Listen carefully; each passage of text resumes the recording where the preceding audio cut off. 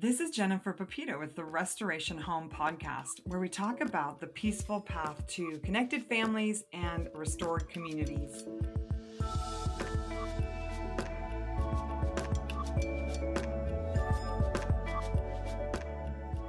Today I'm here with my daughter, Emily Pepito, and we're talking about the power of community for helping us connect as families, but more so for restoring communities. Thank you. It's a pleasure to be back on. So I talked in some of the other interviews I've done on this subject about how, when you kids were pretty young, we were in sort of a legalistic community. They were all doing a real authoritarian form of parenting. And there was a lot of talk about, women dressing in feminine ways, i.e., wearing dresses all the time, or a lot of talk about courtship and things like that might be good ideas. And some families really might love and adopt those kinds of practices, but they're not necessarily biblically laid out. And in those communities, there was this idea propagated that if you did this one paradigm of activities, if you participated in these certain kinds of behaviors, the outcome of your children was guaranteed. And so we were in that when you guys were young. And then we went through this like crisis of faith as a family. We went into this more sort of gospel-centered community where it was a lot more about just knowing you're loved by God and a lot less about behavior. And I feel like in this season, we're kind of trying to find a steady ground where we, and we've never necessarily let go of like character training or something like that. But I feel like we're not going to go back to thinking you cannot listen to any secular music or you cannot watch any movies or you have to wear dresses all the time. But neither do we want to just adapt to secular culture and just be exactly like the world. And so, I've been having these conversations about how community can be really powerful for helping us live by maybe a different set of values. Even homeschooling is sort of a different set of values, but still live with grace and mercy towards people who live differently. I really love hearing your description of your perspective on that, Emily, because, as adults, we were sitting there with very like-minded people in so many ways. We were talking about God or we were having worship nights. And in a lot of ways, it seemed like this idyllic community. But the dark side was, the parents were having a good time, but then the kids were all off playing. You didn't necessarily know what they were doing. And I know that was sort of the case for me as a child too. My parents were in a very small, tight Christian community. They knew everybody. But while the parents were having Bible studies, us kids were running wild and actually engaging in some kind of sinister play. So I think, one of the reasons we're talking about community is because with the Benedictines, that was sort of the overarching theme of how they saved civilization, is that they were all in one community and they had a set of rules to follow. And you look at some of these groups like the Orthodox Jews or the Amish, where there's been sort of a set of rules to follow and it can look really good. Like that would be the ideal, is if we all are following the same rules, but it doesn't necessarily always go very well, because even in our own small attempt at being more, we weren't trying for being Amish, but we were not, there was a group of us that weren't celebrating Christmas, or a group of us that were wearing dresses, or some of these things. If the motivations are more about proving ourselves as godly than about worshiping and enjoying God, it seems like it does kind of end up being unfruitful. Definitely. And I think one of the big things that sets the Benedictine community apart, and probably many ministry communities, is that a lot of the being together is around a bigger purpose. And so when we lived in Mexico, we were exposed to a lot more people with different values than ours. But there was such a sense of a common goal that we were working towards. And so if a group was coming down, even though there might have been, like kind of core beliefs that might have been different, or maybe things would have looked different if we just had lots of free time. But we were building a house, or we were playing at the orphanage, or we were doing projects, we were working hard together with a common goal and a common inspiration, and then the downtime came as the fruit of that labor. And I think one of the things, and I'm not like, I love play. I have great memories of like going to the lake with friends and hanging out and things like that. And I think that downtime and playtime are fantastic things. But my safest, best, and most meaningful memories as a child are always the times we were doing projects together and doing like as a community. Like, we used to be in this one community that we had almost like barn raising days. We had a friend come over and they were digging a well in our yard, and I know that like it was his son and myself, and I know that we probably weren't super useful, but I just remember being engaged in it. And that is sort of the things I remember the most. And I think when we're building community, I think that the desire to have fun, or the idea that the pursuit in a way of like downtime has permeated our culture to such an extent that our community is actually losing value because it's just about having fun together. Well, it's interesting too what you're saying about it being geared around a project, because I think, for us as humans, our greatest joy is in the presence of the Lord, right? Like when we're worshiping, when we're even doing something that we feel really passionate. Like I loved Eric Little. There's a quote where he talks about, he was a Olympic champion. He talks about how when he runs, he feels God's pleasure. And so maybe to some degree, what you're pointing at is that purposeful play, even our own family times where we would be, building a bonfire and then making a log cabin or something, was more beneficial or more heartwarming or brought more life to you than just running wild with a bunch of kids that you weren't super close to. Yeah, definitely. And yeah, there was a definite sense of being there for a reason, doing something beautiful together, and having fun. Like work is fun, building a log cabin is fun.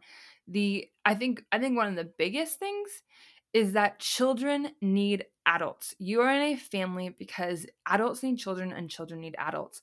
And so to engage in a community where there's an automatic separation, where the adults are here and the children are there, like I just don't think that that's how it was meant to be. Like, I think if you want that kind of community, I think that needs to be a carved out time in a sense, or certain occasions. But it's like, my best memories are when my parents, and maybe I'm more of an exception than a rule, but my best memories are when there were adults around engaging with us, or when it was my parents around and we were doing like fun activity. Like, we used to play these wild um like capture the flag kind of games just as a family, and it was just more satisfying when there were adult figures engaging with us. Right. And I think that's what I started to say when I was talking about being in the presence of God, is that for children, probably play with an observant adult feels safer than the play that is, run along children and go play. And, I know, like I said, for myself, when I was a child, we were in a tight community. We did not have TV. I was not, at that point exposed to pornography, but we still engaged in sexual play as children that had a big impact on my on many aspects of my development. And so I think, that's always been one of my concerns with letting my own kids just play wild. Like we had rules like no playing in bedrooms or no playing behind closed doors. And my husband or I would kind of tag team and go check on the kids and make sure that it was that what they were doing or who they were playing with was safe. Because I mean, there's even a Bible verse that says a child left to himself will bring his mother to shame. And I don't think that is necessarily to try and shame the mother or the child, but just to say children need some adult guidance and love and care and supervision. And if you as parents are so tired that you can't really do that right now and you just need to chill out with your community, then it might be tag team with a babysitter or tag team with a grandparent, or finding someone else to come in and be that observant adult, be that present adult. because yeah, children can develop these beautiful imaginative play. They don't need us assisting all the time. They don't need us interfering, but I think there is safety in knowing that there's a parent watching. Yeah, 100%.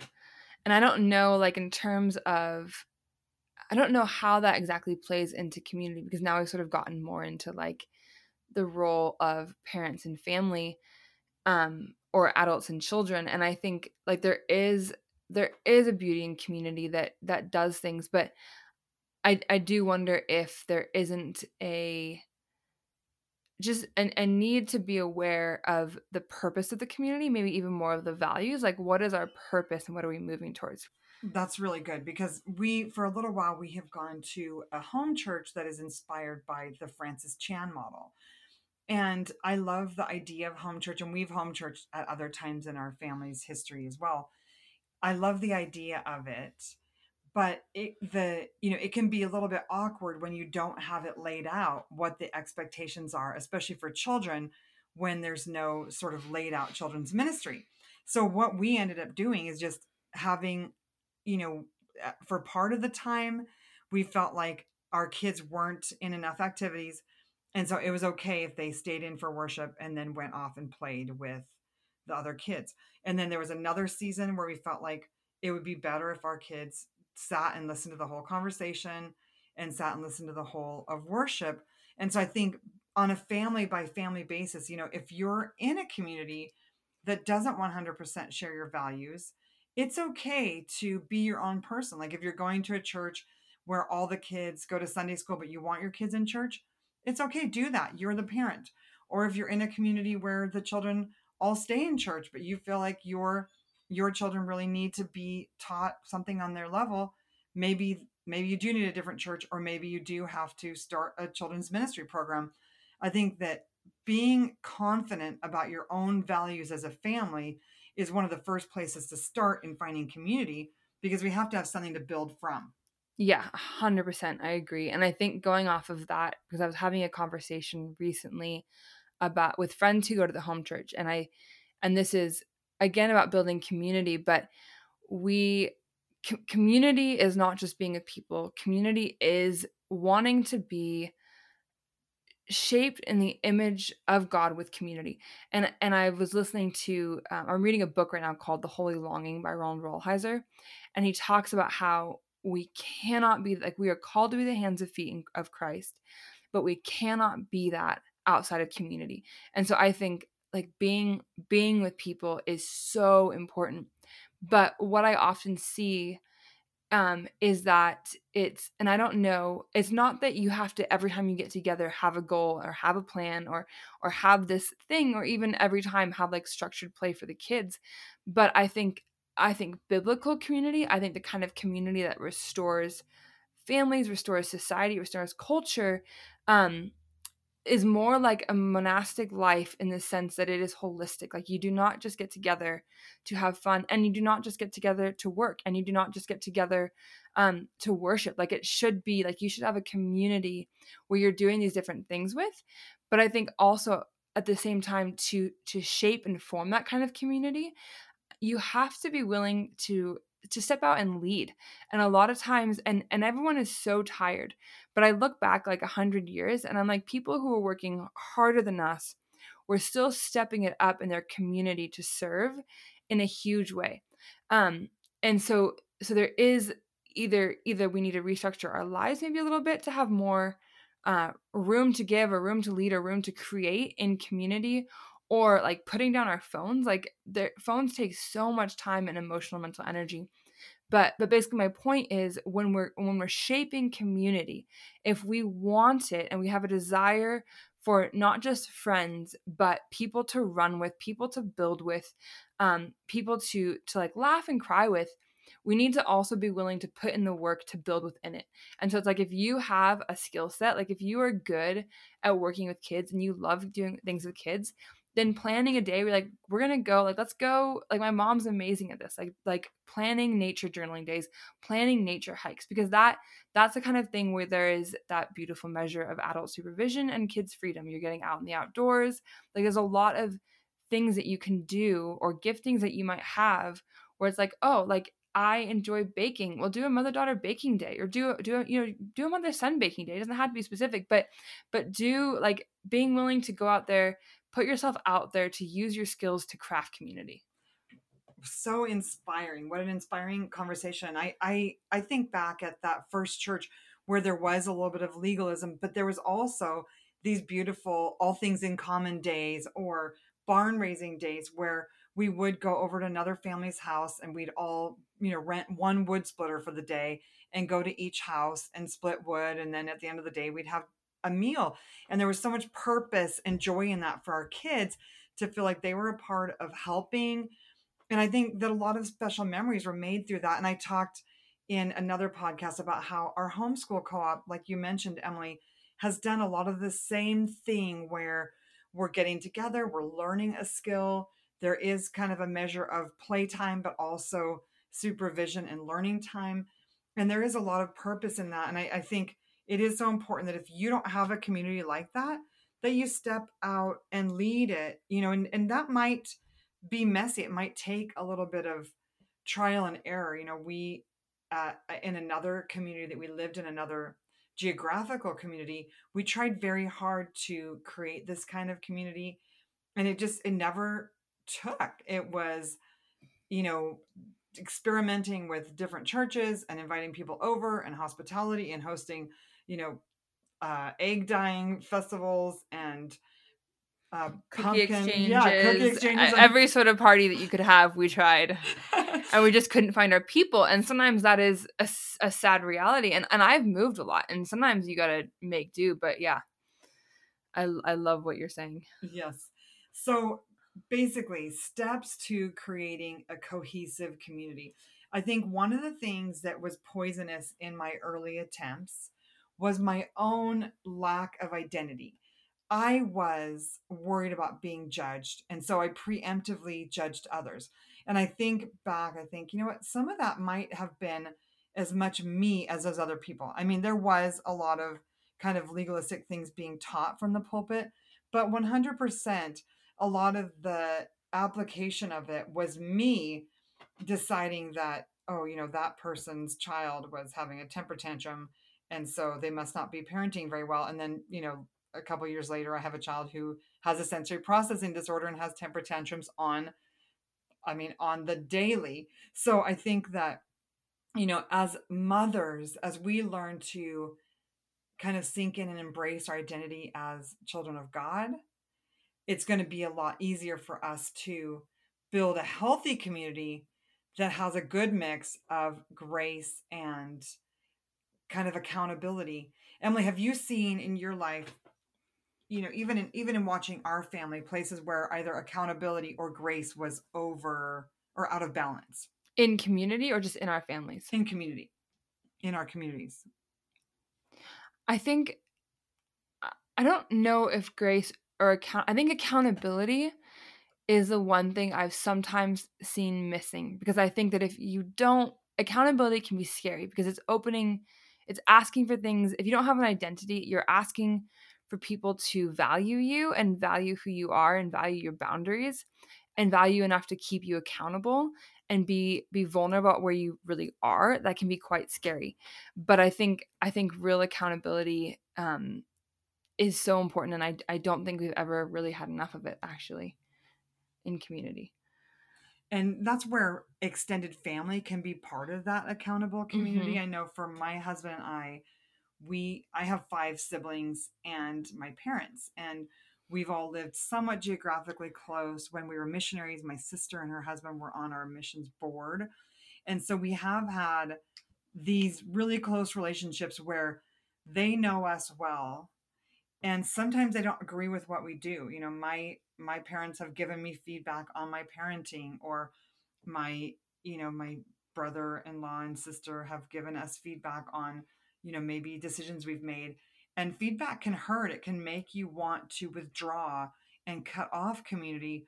But that's where you can really get into that deeper and loving relationship when you do allow each other to speak, when you allow people to speak into your life. Definitely, 100%. I think it's amazing when you can have that. And it is scary for sure. I think I have really respected the way that you and Dad have let people speak into your lives, especially your family. And that is one neat thing about having adult children is they're great At about accountability. having adult children who, you know, in our family, like I know every family deals with things differently, but my husband and I want a connected family so bad. And we both would much rather have our children come to us with the issues that they see with the way we're parenting younger siblings or the way we're dealing with whatever it is. We'd rather get the feedback from our kids and, if necessary, reconcile or repent for our part in that than to have our children feel gaslighted. You know, I think that there's been times where people have tried to go to their parents and say, you know, I don't like the way you did this or that. And then the kids, instead of being responded to with love or with acknowledgement, the parents just say, oh, it's your fault, or I was doing my best, or there's no acknowledgement of the pain they cause. And I think that is the surest way to shut down a closer relationship. My husband and I have tried really hard to be open to feedback from our children in order to stay connected. Yeah, you guys have been amazing at that, exceptionally incredible.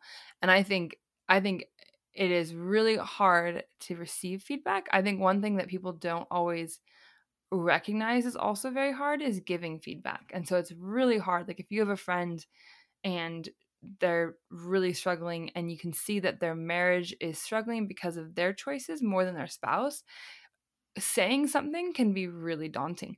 But I think we have a responsibility. If you have chosen a group of people to be in a community with, I think we have a responsibility in love to give feedback, and how they receive it should not hold us back. What is important is how we give it and kind of our heart behind it. But I think it's huge being able to, you know, kind of be humble and loving and care enough about the person to overcome your own fear to be like, hey, I'm going to give you this feedback to take or leave, but here it is. Right. And especially when we love people, like the community that we're in right now, I love these people.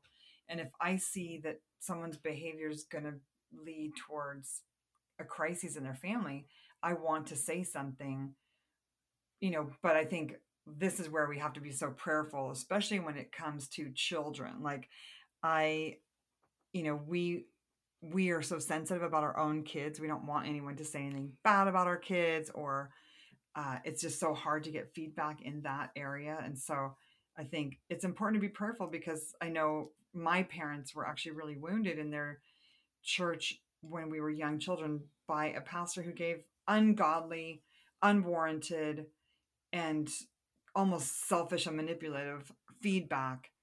And then it made it harder to receive feedback in the future, because how can you trust future leaders to give you godly and caring feedback when that's your experience? So I think it is really important, if you've had ungodly feedback in your past, or you've had some kind of legalism or overbearing leadership in your lives, that you know, you work through it with a counselor, work through it with, you know, spiritual abuse people, maybe do some grieving and forgiving so that you don't isolate yourself. And maybe you've had the opposite experience where you haven't had any kind of accountability, and you feel as a family like you've just been left out to dry in a sense, without any kind of accountability. You don't have a good relationship with family. There isn't anyone to speak into your life. And that's where, you know, finding maybe a home church, a small group, something like that, where there's a little more intimacy, could help build that kind of deeper community and relationship and accountability. And then, you know, one of the things that's really helped us define our values is just taking time to write down our family vision. I'll link our family vision document in the show notes, because knowing what is important to your family can take a lot of the pressure off of being manipulated into do things that aren't important. You know, there's been churches that wanted people there every night of the week, and then you're sacrificing time with your own children to do that. So I think finding out what your family vision is really helpful for knowing what feedback is appropriate and what isn't. And then, of course, overcoming fear is so important to all of this. So grab my book, Mothering by the Book. You can get it at motheringbythebook.com. And there's a study guide in there with really steps to help you work through that forgiveness, work through a family vision, work through even some of the grieving that needs to be done to get healing for the ways that community have let you down. And we just hope, Emily and I, that you find that amazing community that will be people to run with, people to encourage you, and that beautiful accountability that creates restored communities, restored culture.